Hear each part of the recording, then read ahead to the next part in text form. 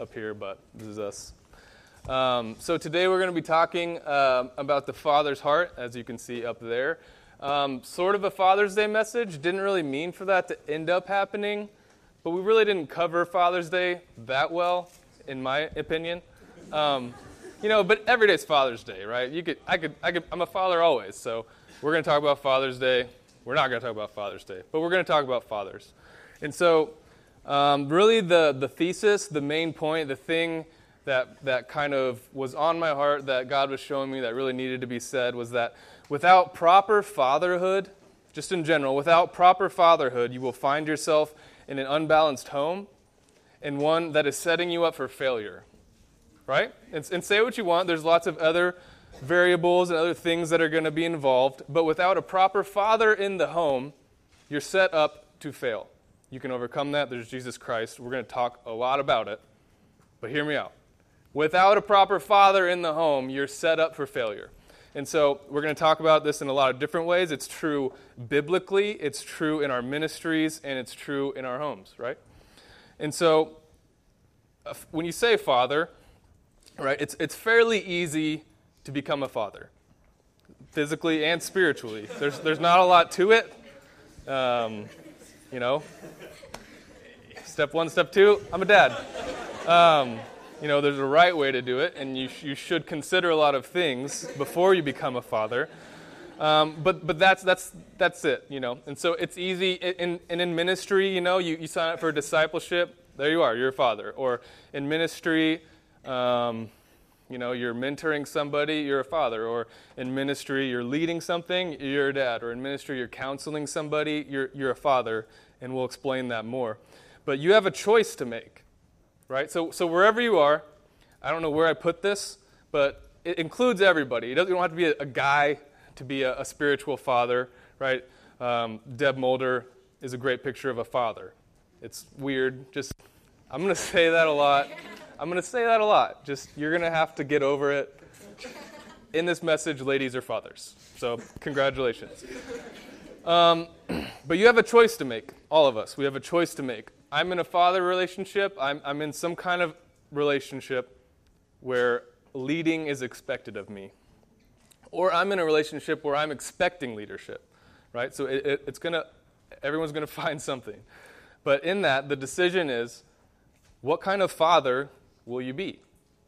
What kind of father will you be? Because there's all types. Like I said, it's easy to be a father. We see fathers all over the place. There's fathers in the world. There's fathers in ministry. There's all kinds of fathers in the Bible.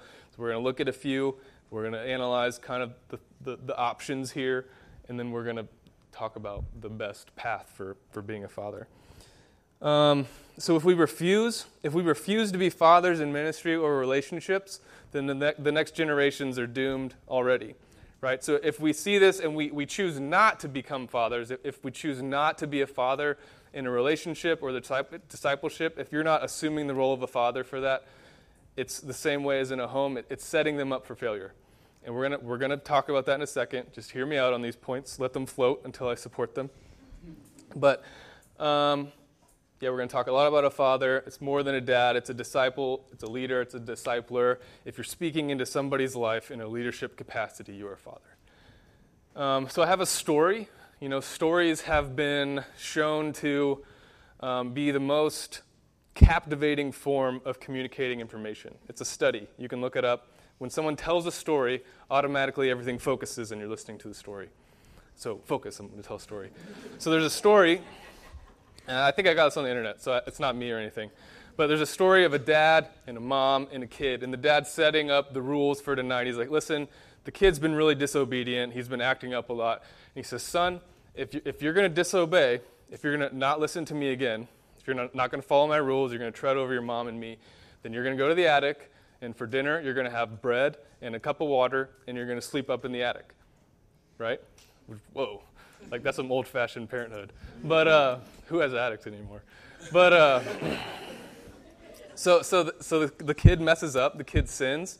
And the dad's like, well, I have to do it. I'm gonna hold to my word. I'm gonna be just. And you have to go to the attic, take your bread, take your water. You're going to be in the attic. You don't get dinner. That's it.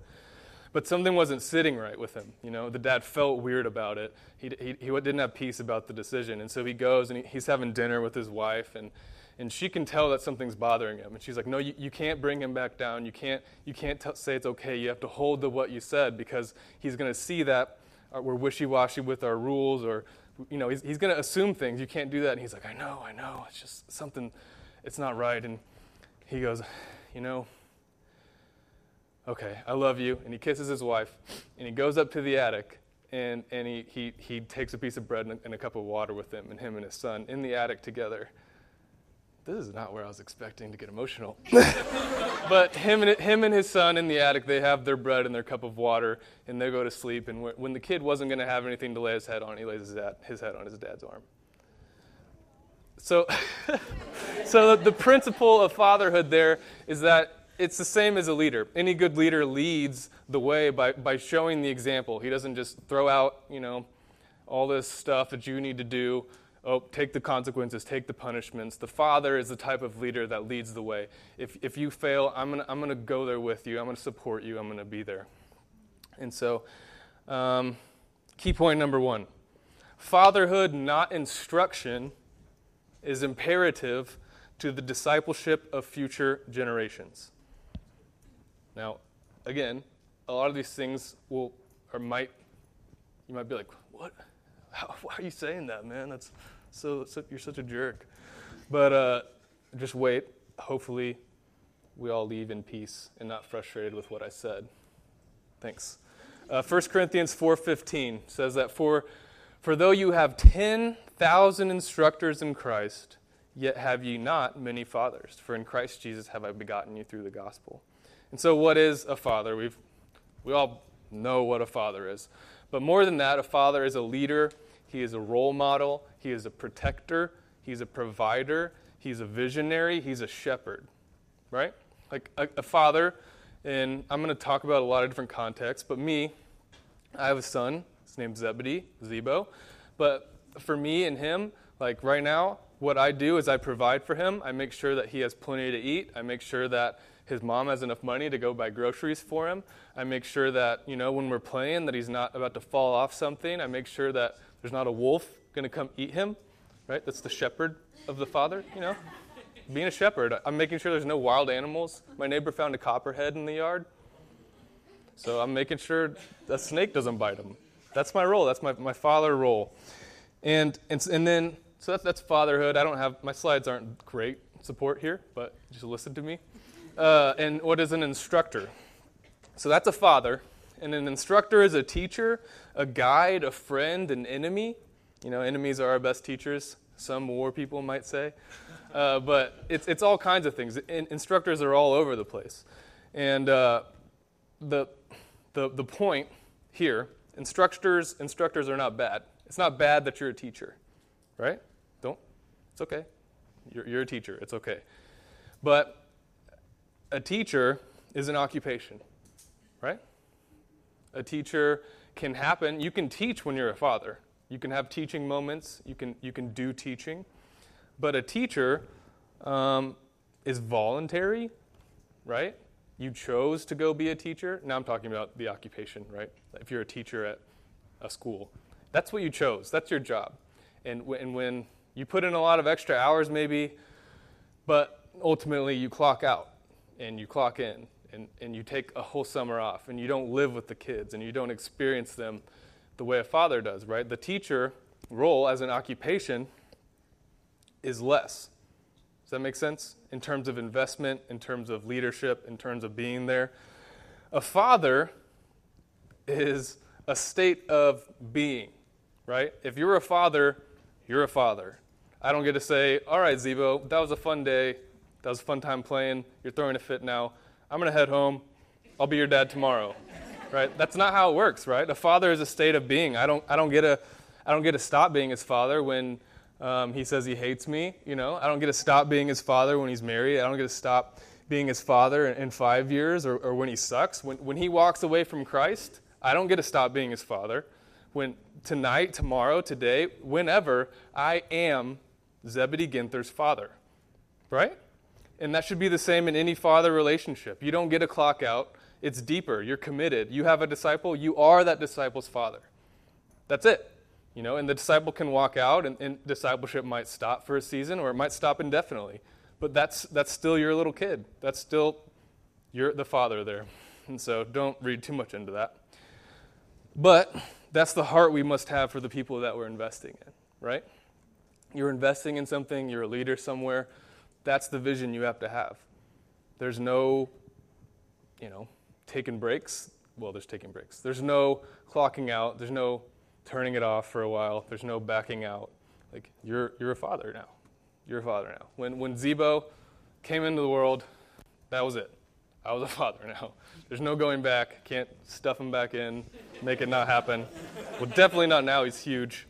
And you can't do that for everybody. So don't feel like stressed out, like, gosh, this is going to be insane. How am I going to be there for this many people? You need like 1, 2, 3 people, your disciple, the key person in your life. That's who you're fathering. That's who you're shepherding. That's your commission. Now go do it well, right? When you are a proper father, the child knows. And as soon as they are able to, the child knows as soon as they're able to that you're their father. So right now, I'm Zebo's dad, and he may not know that. He may call me dad. Maybe he doesn't understand that. But at the point in time when he's able to comprehend that he has a mother and a father, he will just know that his father's me, right? He's not going to show up on Sunday and see Miles and be like, oh, that must be my dad. That would be weird because he doesn't see it. Well, yeah, because, the visual difference, I mean, we're both kind of black, but anyways, he's going to know because I've been there, right? Because I've been protecting him, because I've been waking him up, because I've been changing his diapers, because I've been leading him, because I've been taking care of him. As soon as he's able to know who his dad is, he knows that it's me. There's no question in his mind, that's my dad, right? And that's the kind of thing we need. We need these people that we're leading to not be confused about, well, I really just wonder who my Paul is. There's just so many of them, There's so many fathers. And that's good. It's not like it's bad. But there should be one person, if it's happening right, if it's properly happening, that is your dad, right? That you just know. That guy is my dad because he's disciplined me, he's fed me, he's been taking care of me, he's been being a dad. And so, there's no icebreaker. Like a teacher, to say that you're his teacher or his instructor, you got to show up to class, you sign up for his class, you have a little icebreaker, you guys get to know each other, and then eventually your teacher-student relationship. It's not like that with a dad, right? As soon as they know, they know. There's no question. Now, teachers aren't bad. You can be an instructor. An instruction can happen from a father. Instruction can happen from an instructor. 1 Corinthians 4:15 leads us to believe that maybe there's some weight somewhere. 10,000, not many. It's a big difference, But, a true father, the influence of a true father is true, life-changing, successful, impactful discipleship. Right? That doesn't necessarily happen from an instructor. But like I said, there's all kinds of different fathers. There's even different kinds of fathers in the Bible. And so let's go ahead and take a look at one. Key point number 2. Abraham and Isaac. Gustav Dorr. Good stuff. Next slide. A father who neglects his role sows corruption into his children and fails to picture the gospel. And so on this point, controversial, maybe, but I'm going to talk about Eli. Say what you want. I'm going to talk about Eli. 1 Samuel chapter 1, verse 13, and then 1 Samuel 2. I didn't put them in here. I'll just tell you the story. You can look it up and make sure I'm right. But so Eli is this priest, and he's in charge of Israelites and their sacrifices. He's the high priest. Like he's making sure stuff's going. Samuel is where he comes from. Like Samuel comes and stays with Eli and blah, blah, blah. But Eli has these 2 sons, right? And the first time they come up, it's like, and Eli's 2 sons were sons of Belial.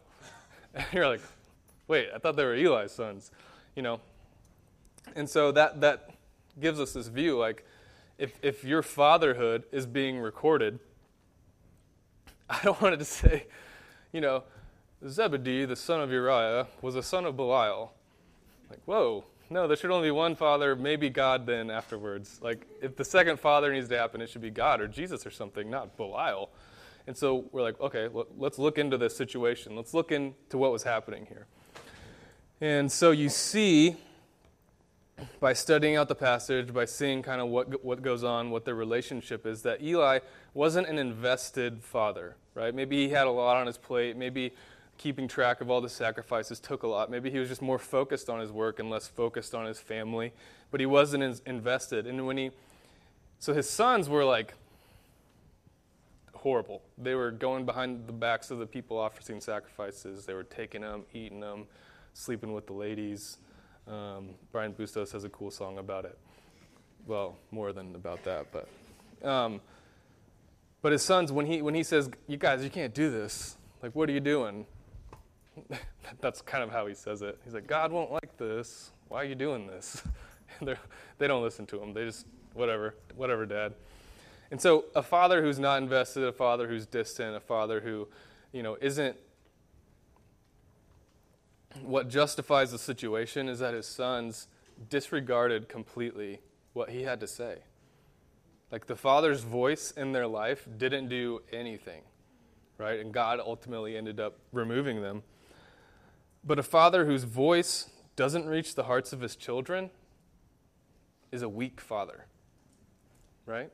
In your relationships, when you're a father, when you're ministering, when you're leading somebody, if your voice doesn't reach the heart of the person you're leading, that should tell you you don't have that heart, right? Maybe they wrestle with it. Maybe it looks different each time. But if your voice doesn't get to them, you're doing something wrong. You're not being a father properly. And so we see the fruit of it. We see corruption. We see death. We see it turns people away from the Lord. The father-son relationship there doesn't glorify Jesus. It doesn't make people rejoicing and sacrificing like it should. They're the priests, right? They're the priests of God. They should be bringing people closer. But the breakdown of this relationship is that it turns people away from God. It doesn't do what it's supposed to. If a father is too weak, distant, or isolated, he will not have the respect needed to speak truth receptively into his child's life. So that was true with Eli. That's true with all of us. If you're not being a father, if you're too weak, distant, isolated, worried about yourself, what you have going on, you will not have the respect needed to speak truth receptively into your child's life, into your family's life, into your disciples' life. So what does it look like? That was biblically, a bad father biblically. What is a biblical or a ministry? What does it look like when we have Eli's running our ministry, right? What would our ministries look like if Eli was running it? There would be probably not much guidance, day to day. Practice of ministry would just be ministry. There would be rules, but maybe not so much guidance, right? Not so much hands-on, not so much feedback. Just this is what you're supposed to do. If you don't, I'm going to say something about it. There's no coaching through difficult or different circumstances. There's a lack of connection, a feeling that they care, right? When someone's leading ministry, it's important for you to know that they care, right? You guys know the whole, I don't care what they know until I know that they care, man. But it's important, though. If Brandon didn't care about me, I would probably be less inclined to want to serve well. There's a lot of other things. Bad example, sorry. But I know that Brandon cares about me, and a lot of us could say the same. He's very good at that. Like, that Brandon cares about you. That's a good father, right? And that's what ministry should look like.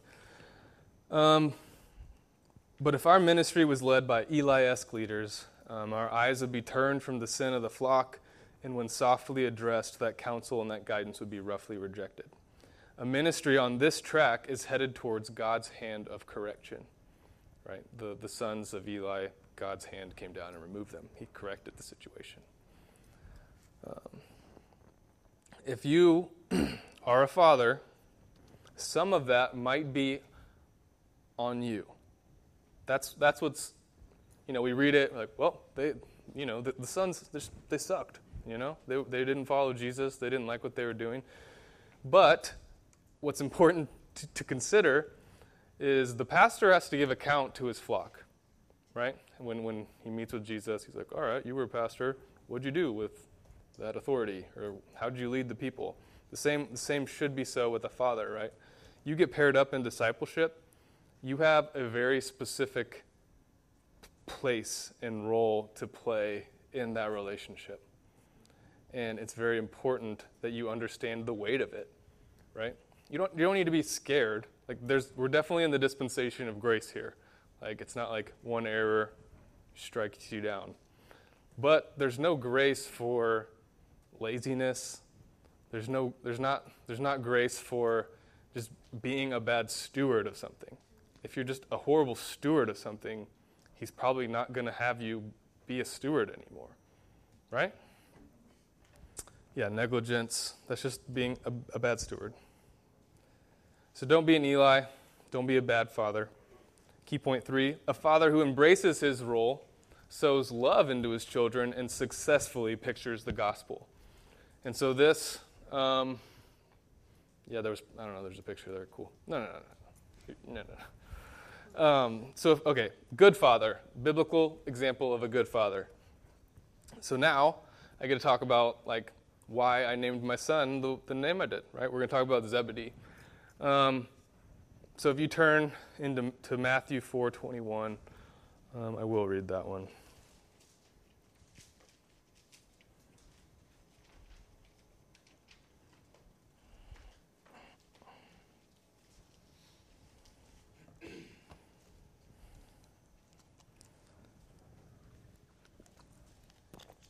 So I'm going to start reading in 19, actually.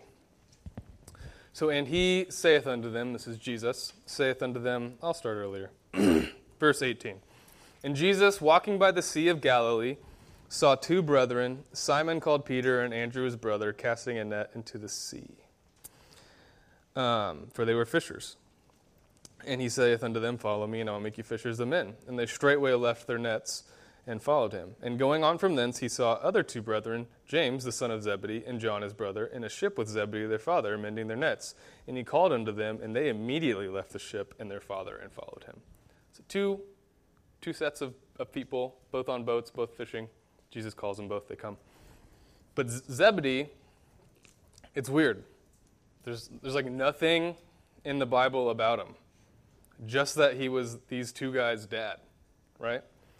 He raised two laborers. We can see they were working with him on the ship. They were there where the dad was. The sons were there. When Christ found them, they were working. They were participating. They had something to put down and follow Christ, right? They were with their dad. They were working. And these two sons, like the first sons, I guess they straightway left their nets, just kind of immediately. But then the sons of Zebedee, it just says immediately. It's probably the same, but it's cool too. So these two sons were instant in their response to Christ. These two sons ended up being 2/3 of Christ's closest disciples, right? He says he says Peter, James, and John were his homies, right? And two of them were the sons of Zebedee. It's pretty neat. They were called the sons of thunder, which it's not just some play on Greek gods and magical and fantasy. It's not that, okay? It's not. So thunder in the Bible pictures the voice of God, right? The thundering of God, his voice, his shaping, his willing of his voice to impact the earth, right? It's not what it is, but that's what it pictures, right? God's voice is like thunder, and we feel it in the house, and it rumbles, and it shakes the earth. And these guys are followers of Jesus Christ. They go on to found the church, like the apostles, the disciples. They're the founding fathers of our church. They go on to found the church, so they're preaching, right? They're teaching, and they get named the sons of thunder, right? If your ministry is a preaching ministry and someone says, man, that guy's a son of thunder, man, that guy's a son of the voice of God, and you're preaching, that's a pretty cool preacher nickname, right? The sons of thunder. So that's Zebedee's sons. But what does it look like when our families are led by Zebedees? So we're going to keep talking a little bit about Zebedee. But children who are prepared for the mission at a moment's notice. We see that. Jesus called on them, hey, come participate in the mission with me. The mission I have. Immediately, there with Jesus. A father who isn't consumed with his own goals, rather the obedience of his children. Right? It doesn't say, and then Zebedee chased after them, because he really needed a lot of fish to get into the boat. It's just, that's it. They left Zebedee to go follow Jesus, and he went on with his life, right? He raised two guys who were willing to leave and go to the mission. So this is where it gets real. This is where I appreciate Zebedee as a person. So the heaviest point for me is that how little Zebedee is mentioned. That's about it. There's nothing else about him. Just that he had these two sons that were rock stars, right? And he wasn't one of the mighty guys of God who took a bone and killed a lion with it or slew his 10,000s. He wasn't that. What he did was raise two faithful sons in the work. They were just hard working, and then when Jesus Christ called on them, they responded instantly. And then nothing else. Nothing else. That's what he did. He equipped two servants to serve Jesus Christ. And so we need to stop and seriously ask ourselves, are we okay with that? Because there's a lot that factors into it. If you're a good father, I want my name, I want to go on and do other things, or I want to be on the mission field, or I want to be the biggest preacher, or I want to, there's a lot of things that we want to do, which is fine. But are you okay with your name only being that you discipled well, and that your disciples went on to do things, or that the person I led became this guy over here, and then nothing else? Maybe you did a lot of investment, and people just don't mention it or don't say it because of your profit in the ministry, right? And then you just get looked over. Are we okay with that? Or do we serve hoping in the back that we get a little recognition, that we do good, and so we get a name drop somewhere, or that someone talks about us, right? Ministries led by Zebedees aren't ministries whose leaders are concerned with their own names, their own accolades, or their mentions. They're simply equipping their members to do the work of the Lord. Ministries who are invested in by these guys, whose members serve alongside their father in the work, those people, when you're invested in by a Zebedee, when that's your father, those people will be ready for the mission. That when Jesus Christ calls, they're prepared and they go. There's no confusion about what's going on. Zebedee raised his kids to go, right? To when Jesus Christ goes, they respond. And so, in naming my son Zebedee, I prayerfully, I want him to be that guy. I want him to be a faithful man of God who doesn't have to go be a crazy evangelist somewhere. Doesn't have to. He totally can. But doesn't have to be a discipler. He needs to be a discipler. Doesn't have to be some famous preacher. Doesn't have to be super good at anything. But that he would be this dude that just equips people, that disciples well, that knows the word, that knows Jesus Christ, and is able to invest it in people so well that they're ready to immediately respond when Christ calls them. Amen. Right? And isn't that what we could, what more could you ask for? What more could you want? Right? The whole pyramid scheme of Christianity, that guy would be at the top. His investment just multiplies. He's the pyramid scheme hack. Anyways, key point 4. A father who cares more about his children than himself is more precious than 10,000 teachers, instructors. So our church is 500 people. And say you double that, 1,000, you double that, again, 2,000, double it to the point of 10,000. and then stack that, many people that are just teachers, next to a dude like Zebedee who's going to equip and disciple. God says a father is more precious than that. Isn't that weird? That many people, you're telling me that that many teachers who are just going to teach me, tell me what's going on, all that stuff, are less precious than somebody who's just a father? It's the investment, right? It's that you are there with him. That's your kid. That's my father. I'm gonna lead this person. I'm gonna equip this person. I'm invested personally in whatever happens in this life. That father, that model, is so valuable, and it's what we have to be. That there's room for teachers, and that you can teach. Feel free to teach, but what we need is fathers. What we need is people who will stake a claim in a soul and say, I'm going to invest in that soul. I'm going to take care of that soul. I'm going to nurture that soul. I'm going to provide for that soul. I'm going to protect it. I'm going to, when they get sent to the attic, I'm going to go to the attic with them. I'm going to stick out the hard times with them. When they're having a hard time, I'm going to have a hard time too. When they're rejoicing, I'm going to rejoice with them. When they're sad, I'm going to be sad with them. Because that's my kid. That's my investment. That's my life. When Zebedee is born, it's like the freakiest thing to have a kid. Because, big shocker, there's not like a dad class, and you feel really ready and prepared to have a son now. Like, I'm a father. I just need my son.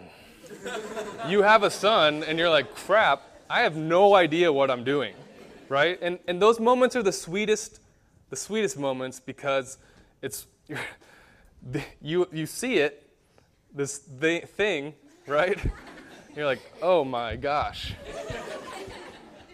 And there's nothing I can do. I am not good enough to make sure he makes it. I'm not good enough to keep him alive. I'm not good enough to make sure he gets saved at some point. Right? Like, say what you want about his physical life, his spiritual life, eternity. I have to invest in that and make a good investment. It's only God. It's only Christ. It makes you realize real quick, I can't do it. I'm not enough. Right? Who cares about me? I need God. I need God's help.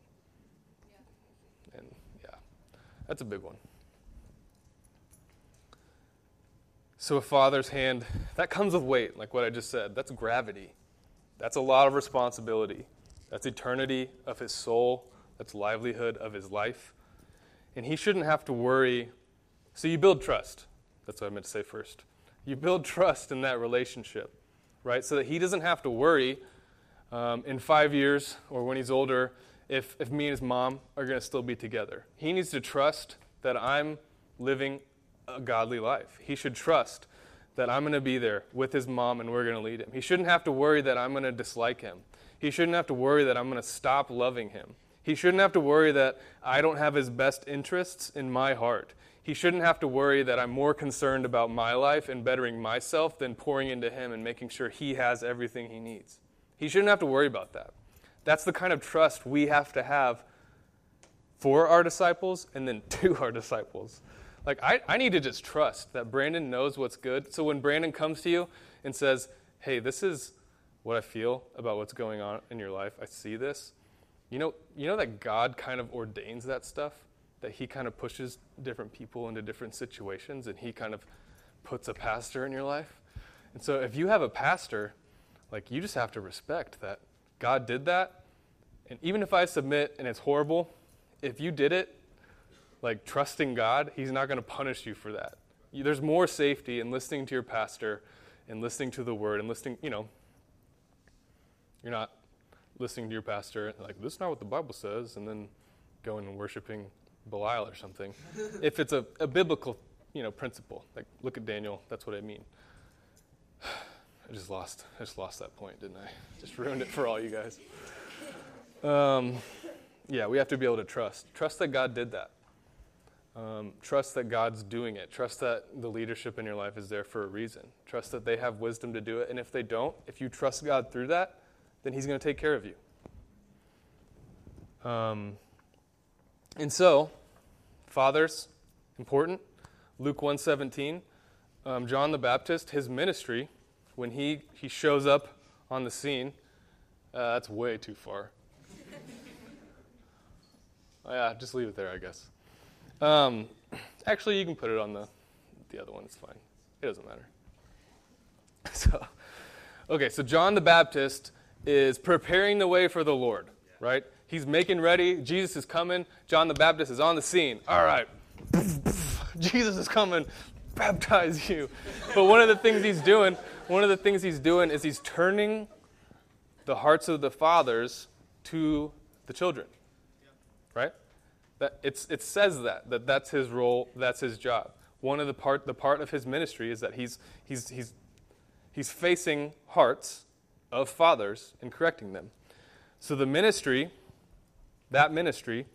deals directly, this is kind of a wordy point, deals directly with the correction of the direction of a heart's pouring out. Right? Spoken word, right? JJ, you can have that one. So the minister of God deals directly with the correction of the direction of a heart's pouring out.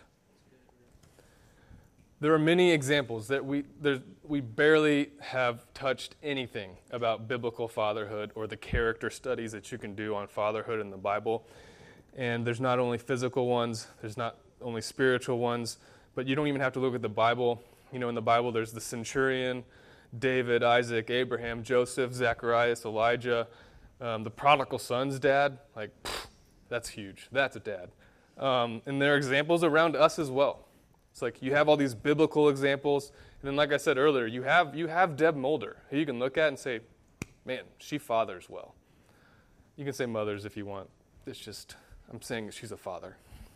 You know, Lisa Cheadle, that's a father. Brandon Briscoe, that's a father. James Fife, man, the story of them leaving, that is a father, right? You can figure that out on your own. Del Thomas, Alvaro, Brooke Sidebottom, Kenny Morgan, my wife. There's so many fathers around us that we can see. You know, my wife's name's Havla. I didn't mean to just say my wife. And you know what? To bring this back to like us and Jesus, so you have fathers and all that. Jesus laid down his life obeying his Father because his Father was perfect towards him. Talk about trust, right? I need you to go die. All right, Dad. You know, what God did in being an incredible father to Christ was to extend that fatherhood opportunity to us. You know, to them gave he power to become the sons of God, right? God's perfect fatherhood and Jesus Christ's perfect sonhood, you know, lets us have that father. We have access because of the perfect relationship. Because of a perfect father and son relationship, we get to step into the perfect father and son relationship.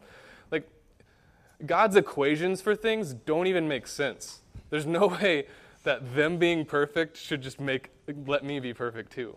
But it's there. It's the opportunity. And it's so easy. That's what we do. That's our model, right? That's all we have to do. We die for ourselves. We die for other people. I lay down my life to give Zebo life. I lay down my life so that he can go. I lay down my life. You know, Jake was a disciple of mine. I lay down my life to invest in Jake every Saturday. We did. And then just be his dad, you know, walk with him. It's not weird. It's not weird. It's not weird. But he's grown up. Like Jake, you know, where Jake started, I mean, I didn't have any right to get Jake as a disciple, like all you guys. But getting him, like, wow, man. He didn't know anything, right? You hadn't even read the Bible. Yeah, like, so everything was like, wow, the Bible. And just so faithfully, he took it and applied it. So faithfully. Thanks for the bread. Thanks for the bread. Thanks for the bread. You know, and there's some hard times, there's some weak times, and there's things we worked through, but like, man, watching you just become a man of God has been such a blessing, right? That's the privilege of being a father in somebody's life. You get to, when you die, you get to Not like the guy on the bleachers, like their son's playing basketball and you're vicariously living through them. But you get to share in the success of the people you invested in. When Jake is successful, man, awesome. Who cares what I do? As long as Jake is successful. As long as... Amen. Sorry, the spirit of tongues took over me.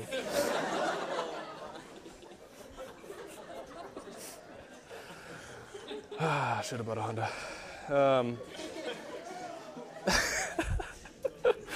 All right, so, yeah, and it's crazy. It's crazy. Having that opportunity in somebody's life. Like when Zebo was born, like going home, man, I've never driven slower in my life. I've never dodged that many potholes in my life. It's just like, I can't let this kid bump. I don't know how good that car seat is. And, so perfection, God, Jesus, perfection, God, Jesus. And they don't just say, all right, you do it too, good luck. It's, the blueprints are there. And that's, you can throw those up now. We have blueprints. Praise God. He tells me how to do it and what to do.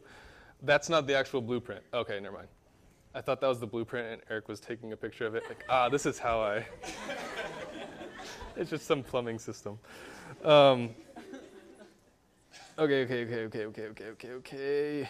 I'm sorry. Okay, so I have a more sure word of prophecy in the Bible than Jesus showing up. Actually, I think I skipped a point. This is a mess. I'm sorry.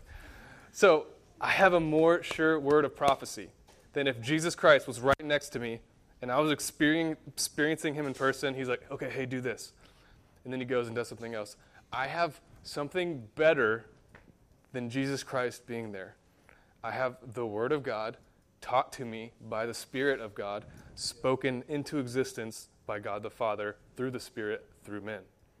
And that is a more sure word of prophecy than Jesus Christ himself. And I have it, right? That's a guide. It's a map. It's a direction. It tells you what to do. You start going somewhere and you read something. It doesn't say, hey, Romans 8, verse 5, dear Uriah, don't do that thing. But I purpose in my mind to trust God, and I'm trying to live obediently. And when I open the scriptures, I pray over it, and it steers me, right? It says, maybe I'm making this decision, right? There's not some ordained decision a part of God's plan. But I'm making this decision. I'm opening this door. God opened it maybe, and he says, whoa. Like, the heart of whatever is... I don't know, I'm just trying to make it up now. But like it could say your heart is deceitfully wicked, and maybe you're convicted about maybe that being a heart decision, right? Or it steers you. It's not speaking directly, work at Hallmark, but it's letting you know in different ways. Sorry if that applied to anybody. That was just the first thing I thought of. I should have done a real one then. You can work at Hallmark, Jake, or Joel. I don't know. Anyways, God's blueprints are sound. There isn't any fault in the design. There's no fault in the measurements. The only error is operator error. The only error is when the human factor is worked in. So this is an example of God's plan, right? So the urinal goes here, toilet goes here, wash sink, And that's what they give. So when you're going to a construction site, not like anything else, they give you blueprints, they give you the plans, and say, all right, here are the plans, make it happen. They don't walk you through like, okay, I need you to do this here and squeak this tight here. They don't teach you how to do it. They don't provide, they give you the plans and they say, all right, have at it. And your job is to read the plans. Like I have a whole class called isometric drawing, and they give you the southeast view and the northwest view, and they give you the engineer's rule and the architect's rule and all these different measurements, and you're supposed to take it, and whatever they did in the design, you interpret what to do, and you do it, and if you do it wrong, your fault. You tear it out, you fix it, or maybe they hire somebody else to do it. But it's the same thing. Same thing. There's no error. There could be an error in an actual blueprint. There's actually errors a lot. But in God's blueprint, there's no error. And there's not 17 different types of ways to measure it. There's one, the Spirit indwelling you and moving forward. So that blueprint is to lay the foundation for you, is to lay the foundation. Hebrews 4:3 says, For we which have believed do enter into rest. As he said, As I have sworn in my wrath, if they shall enter into my rest, although the works were finished from the foundation of the world. 2 Corinthians 2:19, Nevertheless, the foundation of God standeth sure, having this seal, the Lord knoweth them that are his, and let everyone that nameth the name of Christ depart from iniquity. 1 Corinthians 3:10, According to the grace of God which is given unto me, as a wise master builder, I have laid the foundation, and another buildeth thereupon. But let every man take heed how he buildeth thereupon. So the things that God puts in the Bible are the foundation, the blueprint. Here's what you need to do. Here's what I want you to do. Here's how to do it. And you know what? He designed it to work. Sometimes when you put these blueprints together, the architects or somebody who engineered it, it might not work because there's just humans doing it. But when God did it, when he designed marriage to work, right? If a man and a wife, obedient to Christ, get married, and then the man lays down his life to picture Christ for his bride, and then the church, the bride reverences the husband like she's the church, that's designed to happen and then work. The only reason marriages don't work is because of us, right? Is because we don't follow the blueprints, because we don't practice them well, because of that human factor, right? Does that make sense? Yeah. That God's designs work, that he gives us things to be successful at, and we screw them up, right? So being a dad is designed to succeed. It's designed to make a faithful son. It's designed to reproduce.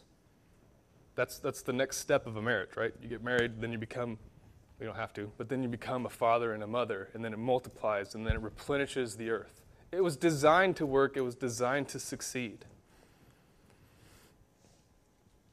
And so we build on that foundation, and there's no storm that will tear it down, no sand that will swallow it up. It will withstand if we do it the biblical way. If we follow the biblical blueprints, if we live in the Spirit, which, P.S., the Spirit is God, right? Sometimes we forget about that. God, Jesus, same. God, Jesus, Spirit, same. Trinity. And the Spirit of God, he doesn't talk about himself. He doesn't say, hey, guess what the Spirit did? The Spirit did something really cool. All the Spirit does is teach you about Jesus. That's right. Isn't that Zebedee? Anyways, all the Spirit does is teach you about Jesus. So when you walk in the Spirit, shouldn't you be out of the equation anyways? Like, walking in the Spirit means you only care about Jesus, because that's what the Spirit does. Anyways, time back in. God did everything for us through Christ. Christ, when he was on earth, he didn't have his own personal agenda.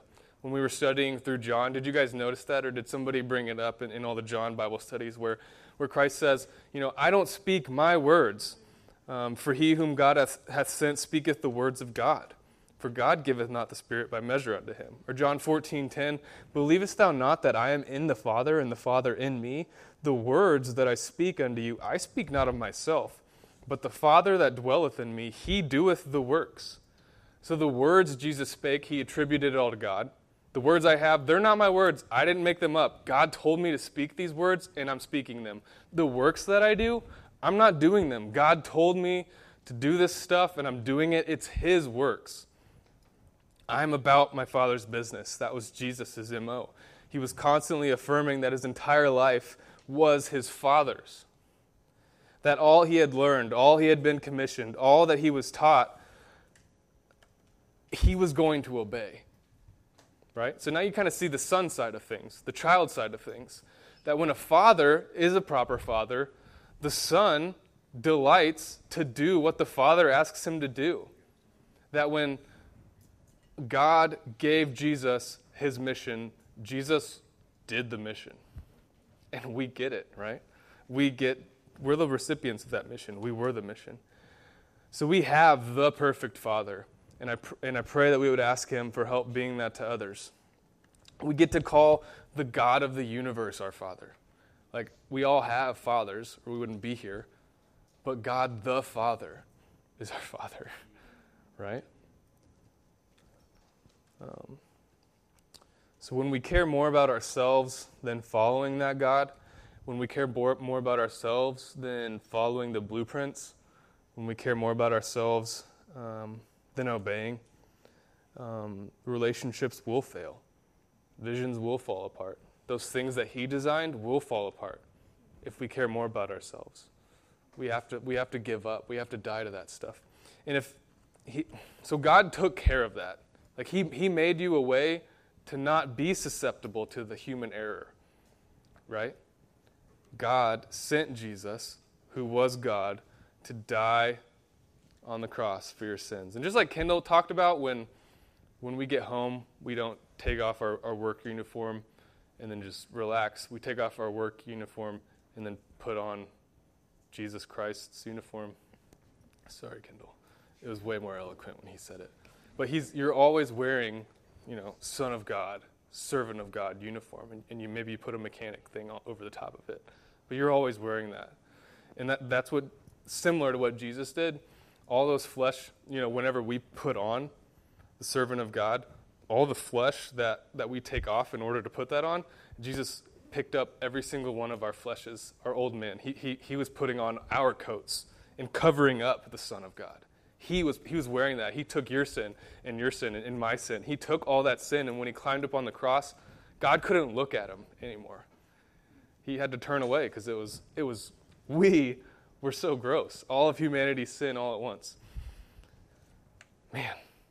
And then he died, right? And then he got killed. Well, and then he rose, right? Isn't that what's cool? Jesus rose from the dead.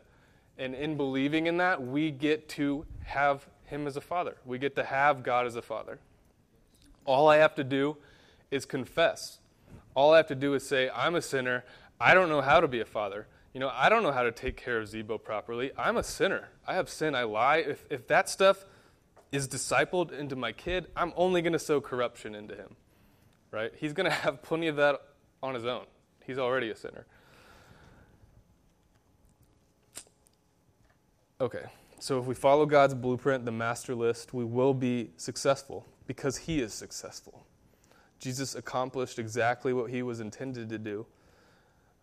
So when the foreman steps back to look at the thing he set out to build, like he gives you the blueprints, and at the end of the job, he steps back.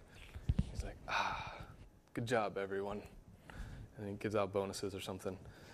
He's pleased. He's happy that the work was done. And that's our task for God, right? That's what we want to hear. Not, you screwed up. I had to rip out all of your things. None of it was falling the right way. It was all wrong, right? When we follow the blueprint, we get to step back with God, and he goes, well done. You did good. That's exactly what I drew up,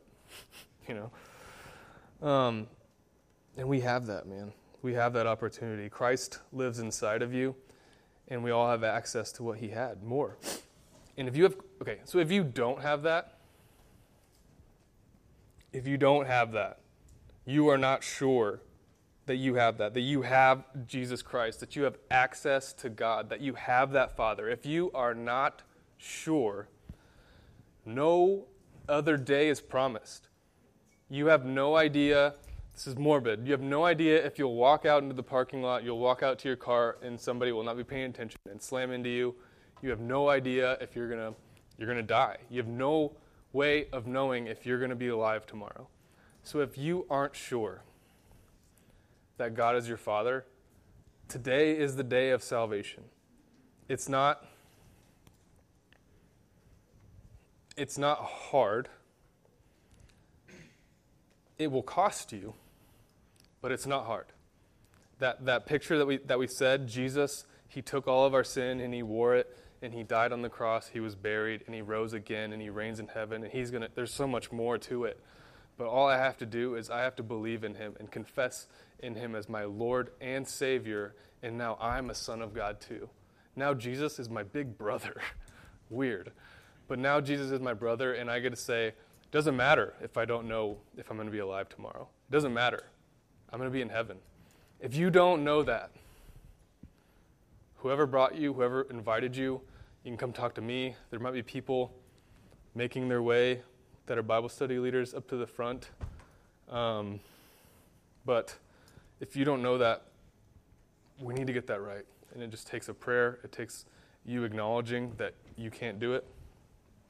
And so I think the next one is, well, can't really see it. But that's my son. That's little Zebedee. That's big Zebedee. And man, I just...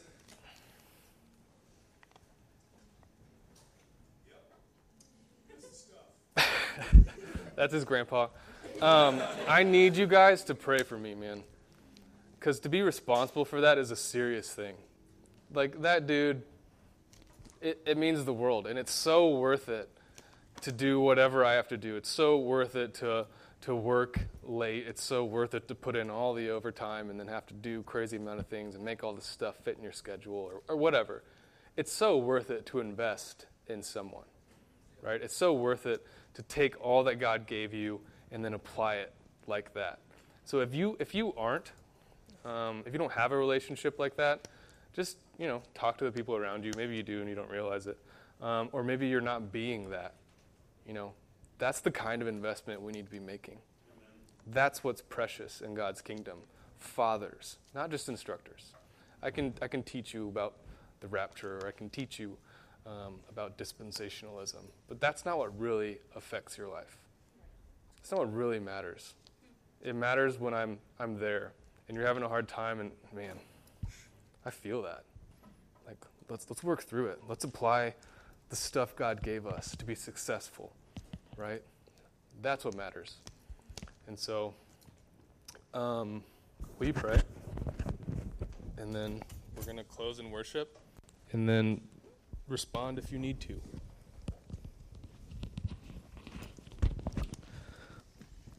Father, we love you, and we're just thankful for your Son, Jesus Christ, Lord, and just his submit to you, Lord, and how good of a Father you are to submit to. I pray for us who heard the message of what it means to be a good father, Lord, and what that looks like, and that we would take it today and apply it in our lives, Lord. And for those who don't recognize that they have a father who is loving, Lord, they would take this opportunity to really ask themselves what it means to have that father and to make the decision of faith to accept you as Lord and Savior. I pray all these things in Jesus' name. Amen.